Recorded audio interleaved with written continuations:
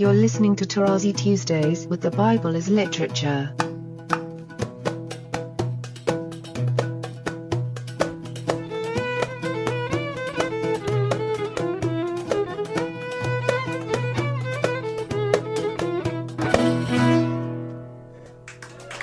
Hi, this is Father Mark Boulos. And this is Dr. Richard Benton. And you are listening to Tarazi Tuesdays with the Bible as Literature podcast. Good morning, Richard. Good morning, Father Paul. How are you today? I am very well, thank God. Thank God indeed. We have a great topic today. Scripture, Father Paul has been known to say, Richard, does not propose a better establishment. That is a very interesting and I think important statement. And so, Father Paul, we're very happy to have you here to talk about this question of Scripture not proposing a better establishment. This, I believe, is the closest to the heart of the matter, namely that the approach to Scripture was tainted by the Greco-Roman mind. The so-called fathers of the Church were Greco-Roman, obviously. And their world, which is our world, is the world of the city. The society for us is the city. The word civilization comes from city. This is our world view, and we impose it on the Bible.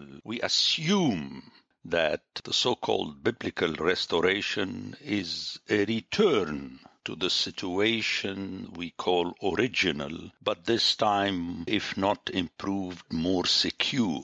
But this belies the scriptural proposition, and I'm going to go very quickly over this matter. In Genesis 1, it is God that creates the world, the heavens and the earth. There is no chipping in. The Orthodox have this famous synergia that God does, and we also, God and man. That's why we stress this aspect in Jesus Christ, the divine and the human. And obviously, it's our world because we have no clue how God's heavens look. But in Genesis 1, it is God that created that.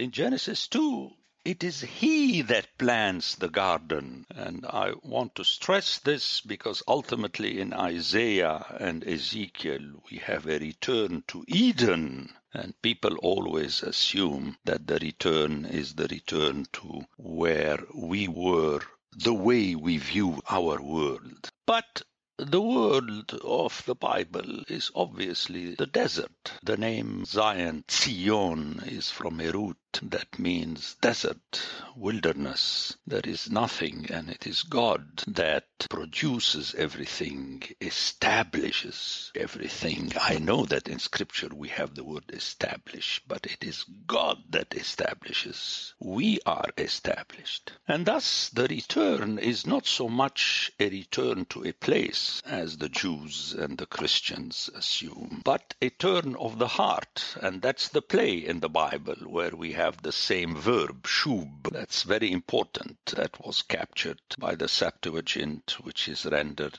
as metania, change of the mind, change of the attitude on our part. And let me go through an impressive series of biblical statements that reflect that. We have basically the issuance of the law that is supposed to protect the people in the earth of the promise, promulgated and written in the wilderness, where there are no cities, away from Egypt, please notice, and before the people enter into Canaan. Actually, God asked Moses to go and get the people out of Egypt to bring them to this mountain in the wilderness of Midian. Well, it's an impossibility. I mean, where would you put all these words on stone and then carry them for 40 years? Obviously, it's a metaphor. It's a hyperbolic metaphor. But then the return at the end is precisely a return to the mountain of teaching, Isaiah chapter 2, which in Ezekiel is rendered a return to an earth where we do not have boundaries and cities in chapters 47 and 48. Very important. So here again, our mistake is that we assume that we're returning to the earth of Joshua. No, Joshua destroyed cities and built other cities, and at the end he dies, and the people return to the Baal. We can hear, we can see the twists of the scriptural stories. Whatever we assume is good is not good. The good in the Bible is to do what God asks you to do. That's the good. There are no ethics in the Bible, and I want to repeat that. There are no ethics in the Bible. The good and the evil is not discussed in the Academy of Plato. The good is imposed upon us, and what is not good is bad, is the evil. And remember that the human beings were not allowed to eat from the fruit of the tree of the knowledge of the good and the evil. So at the end, obviously, there is mention of city. I'm not saying that there is not, but it's not a city the way we look at it. Let's go for two striking examples, Ezekiel and Revelation. In Ezekiel, in the land where the 12 tribes live and where is no reference to any city, the only city is called "The Lord is there." Very funny. So it's a metaphoric, symbolic name that all the 12 tribes are around the city and they listen to the teaching of God. And this is how they return to God, to his ways. In the book of Revelation, we hear about a city. Here again, the Greeks always stress the city, my colleagues, the Greeks, but there is a city, Father Paul. But the city comes down from heaven. Have you ever seen a city coming down from heaven? I'm watching the TV show Salvation. There is only a meteor coming down from heaven that is going to destroy Earth. A city does not come down from heaven. It is built. That's why you have to raise money to build your church. It does not come down from God. As we say, the church is a divine human institution at the same time. Absolutely not. The church comes down or comes out of the mouth of God. So I need to stress this. The people have to understand that if there is a city, it's a scriptural city. If there is a God, there is a scriptural God. If there is a return, there is a scriptural return. We have to redo in our mind the definition of the words kata tas graphas, according to scripture. And just to make Richard happy, and he's not happy unless we bring up Hosea. Well, you see at the beginning, you have a showdown between the Lord and Baal. And God says, to correct all this, I have to punish you, but bringing you back to the wilderness where originally I conquered your heart, and I'm going to reconquer it another time. And there, very powerfully in that chapter, as I stress in my book, we have a reference, the only extra Genesis reference to the creation in the words of Genesis 1, the birds of the air. So we could see that this Zion is not the old Jerusalem. Again, I stressed in my book that the renewed Jerusalem is Zion, and the name Jerusalem disappears in chapter 1, and we have mention only of Zion, which is this high mountain. So there is a play, and we talked about that in one of the podcasts, that Zion is beyond Jerusalem. At the end of the book of Psalms, Jerusalem disappears, and we have a reference to Zion. And yet, it is not a utopia. That's something I need to stress again and again, because the intellectual says, well, if it is so, then it is utopia. The Bible is utopic. It is not utopic, because we have a reference to the locality. I don't even dare to call it city. Locality, Tadmor. That, let me remind my hearers, Solomon built at the same time as he built Jerusalem in 2 Chronicles chapter 8. And interestingly, in the Bible, Jerusalem is destroyed by the decision of God, but at no point we hear of Tadmor being destroyed. And please remember that 2 Chronicles is the last book of the Bible. So we hear only once of Tadmor. It is in the last book of the Bible. And that cannot be happenstance. Logically, cannot be happenstance. It is intended. So it's high time, especially now with the establishment of the contemporary state of Israel and the law of return, and the Christians joined the bandwagon by speaking of the return. Remember, Eastern Christianity wanted to re-establish the entire Orient as a Christian civilization a la Byzantine Roman Emperor.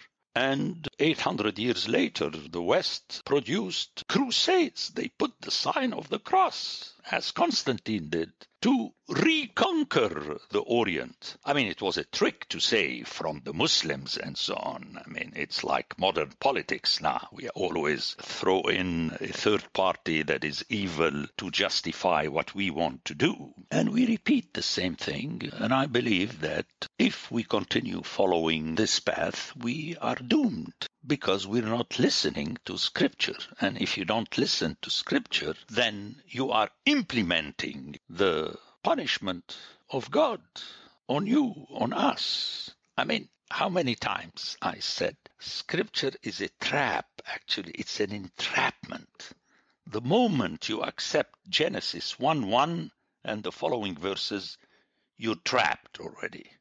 You can't get out of it if you follow the path of your own way of looking at things. So the topic, again, Father Mark, as you mentioned, is very essential. And, I can go on and on and on and on, but I would be repetitious. You see, I discovered that the more the topic is central, you actually don't need to talk about it much, except bringing up a few examples that will convince those who have ears to hear, obviously. But then if someone listening to me goes back and throws at me, but the cities, the expression, you're talking like the ancient Greeks, and I understand that. You don't need to repeat it to me. And I know I sound arrogant, but let me risk it.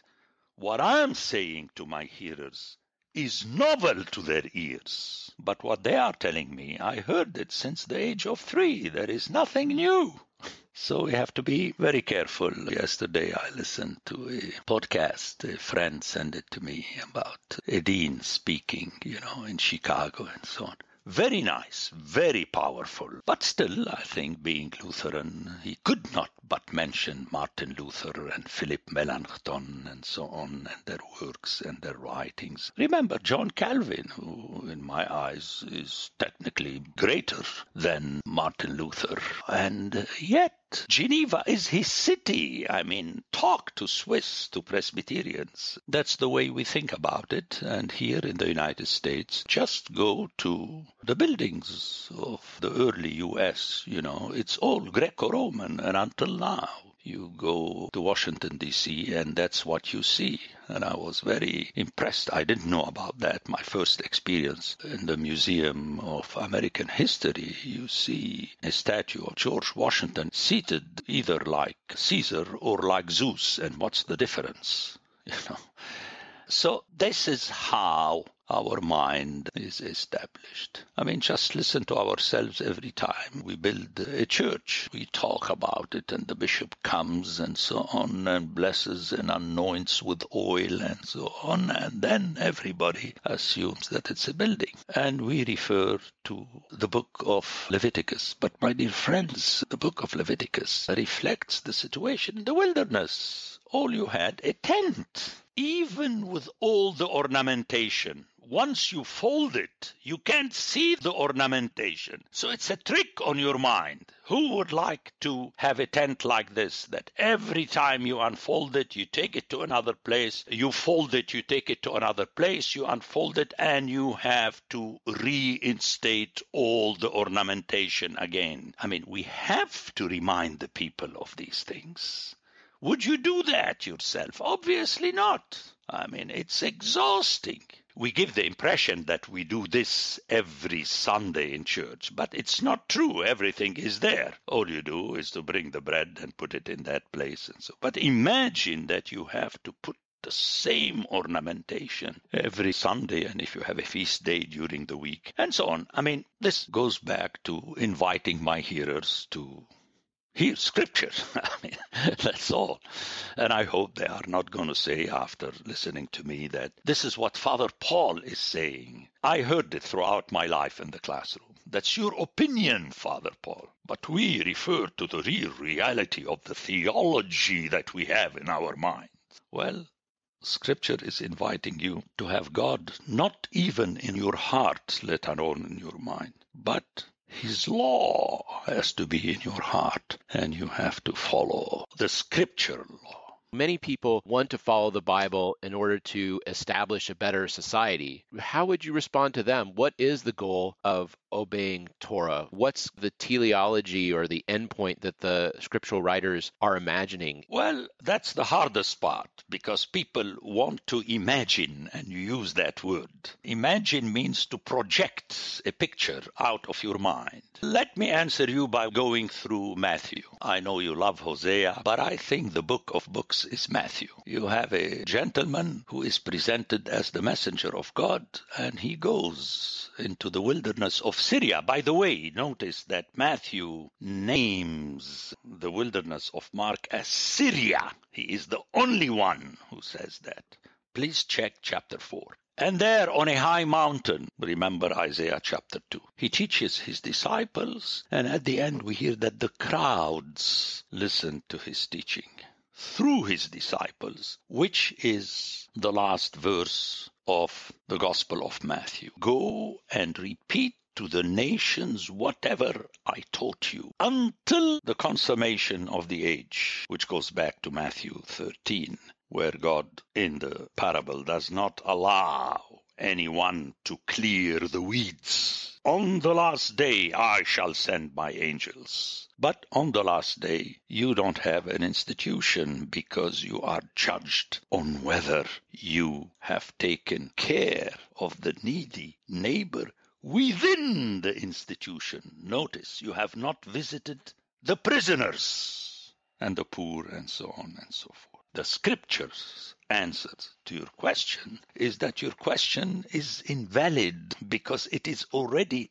tainted with this vision of a better society, a better civilization. In other words, you always are referring to citizenry the way we perceive it. But I said that Scripture is dynamiting this not with TNT, but by not referring to it in the establishment of the scriptural world of the scriptural God.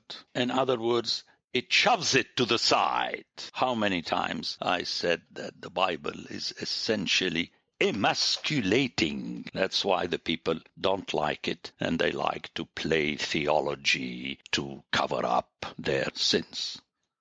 A better society, how can you improve? Well, let me throw you a curveball, which I used in my classroom. I say to my Orthodox students, notice how all your teachers and professors are going to tell you how during Lent we yearn to grow in humility. Just listen to it. To grow. Notice the verb you're using, in humility.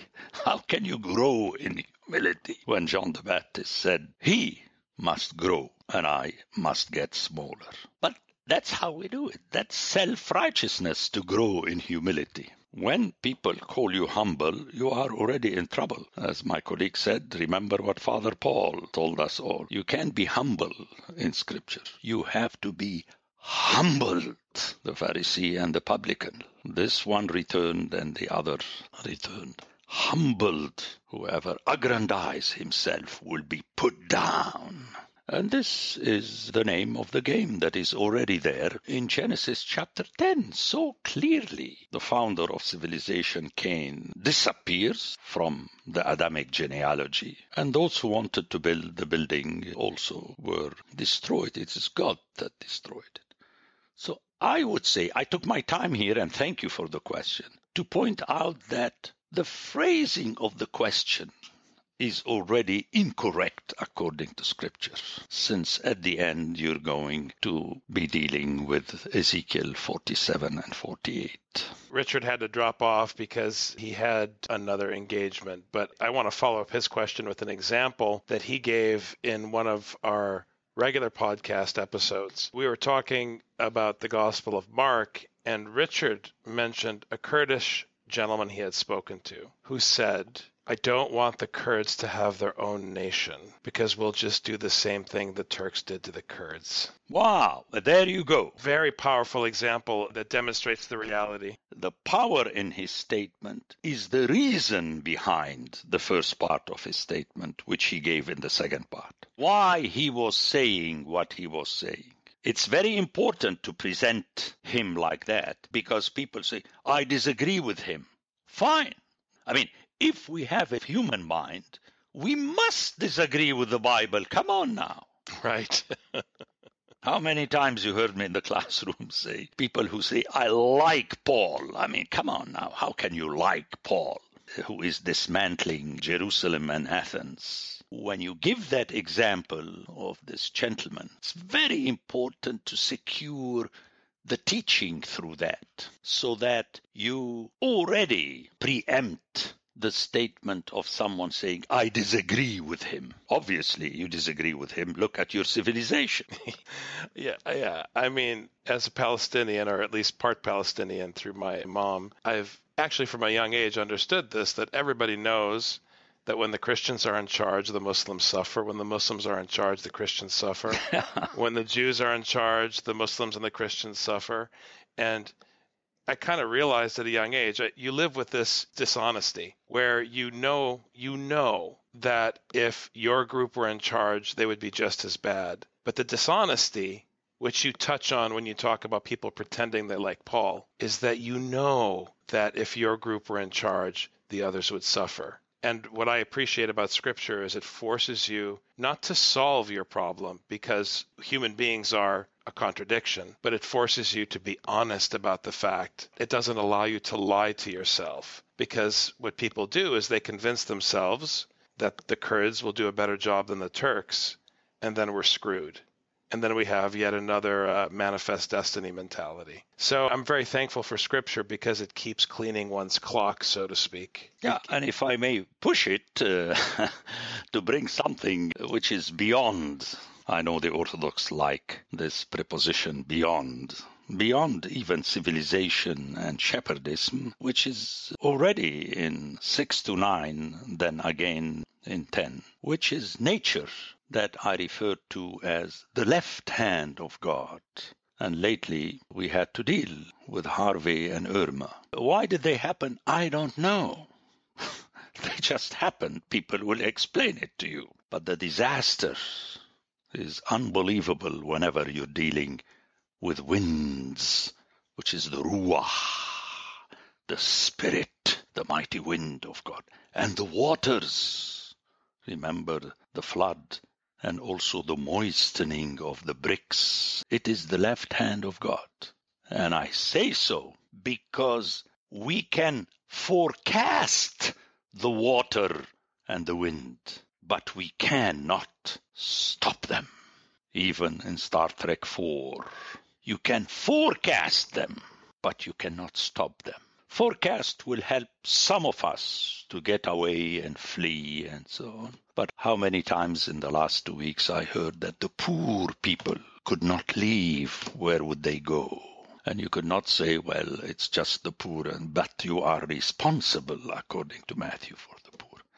So that also, let's go, whatever you may call it, nature, I don't care. All I'm saying, in the Bible, this is stressed actually right from the beginning.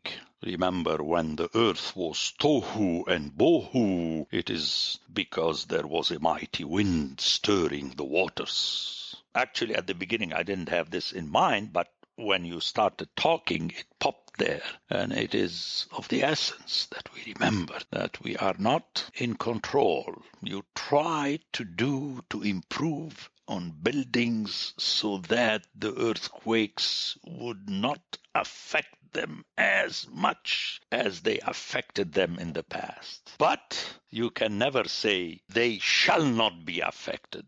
You don't know. That's why the punishment of God is expressed often in natural disasters. All you have to do is to listen once to the book of Revelation. But again, people take it literally, and then at the end they end up not knowing to do and they are hit with it. Well, stop praying. Just leave the city if you can. Evacuate. But do not imagine that you're going to stop it. Look how Irma fooled everybody. You know, we were supposed to be hit in North Carolina and on the shore, and then suddenly it shifted to the west, then to Tennessee, and so on and so forth, and we had just a little bit of rain. That's a consideration. Anyway, in the Odyssey, Ulysses went back to his home, but in Scripture we don't have this. But if you are Greco-Roman, you're going to assume that. And in my book, I showed how the early Yehudim, Jews, were precisely Greco-Roman in their mind, Josephus, Flavius, and so on. But I don't want to enter into that. So it's not only the Christians, it's the Jews, the Muslims, and so on. They speak about the Kaaba, and yet they have Damascus and Baghdad and cities. I mentioned earlier Geneva and Canterbury and Washington and Moscow. That's what you show the people. David started by conquering Jebus and called it his city, the city of David. But Peter the Great did the same thing with St. Petersburg. And the funny thing that he went to learn this in the Netherlands, which is Western Europe. I mean, it's so ludicrous when I hear those stories from the biblical perspective. But you're not going to hear a Russian presenting this as something negative. It is positive, and he did that, and he built, and so on. Your comment allowed me to add this aspect of nature, and you could see the floods, and I said this in my book, can destroy cities at the edge of the wilderness, but never the wilderness. You go to the Middle East, the Syrian desert, there are still shepherds and flocks there. The way they were in those times. Many of them nowadays, that's the joke amongst us in the Middle East, have cell phones. That's the difference. But again, they use it to do business by advertising how they can get you on a camel tour. So the phone is still functional in their own society. But anyway, that's a footnote to make my hearers smile at the end. Thank you very much, Father Paul. We are smiling, really appreciate it. And I hope that our listeners today will consider very seriously this proposition that the biblical God functionally is the absence of human control. Yes, so that when you do, remember again my book of books, Matthew, when you do the good, it's because he asks you to do so. That's why you do the good, so that the people will glorify your Father who is in heaven. If this is not total emasculation, then what is? There is no room in Scripture. We have always to add in Scripture so that anyone who is tempted to say, however, Father Paul, is already eliminated.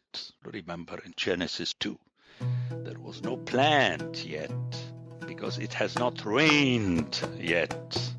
And who sends the rain? It is God. And then he planted a garden. That's the way it is. That's the way it should be, Father Paul. Thank you very much, sir. Thank you. Thank you. The Bible as Literature is a production of the Ephesus School Network.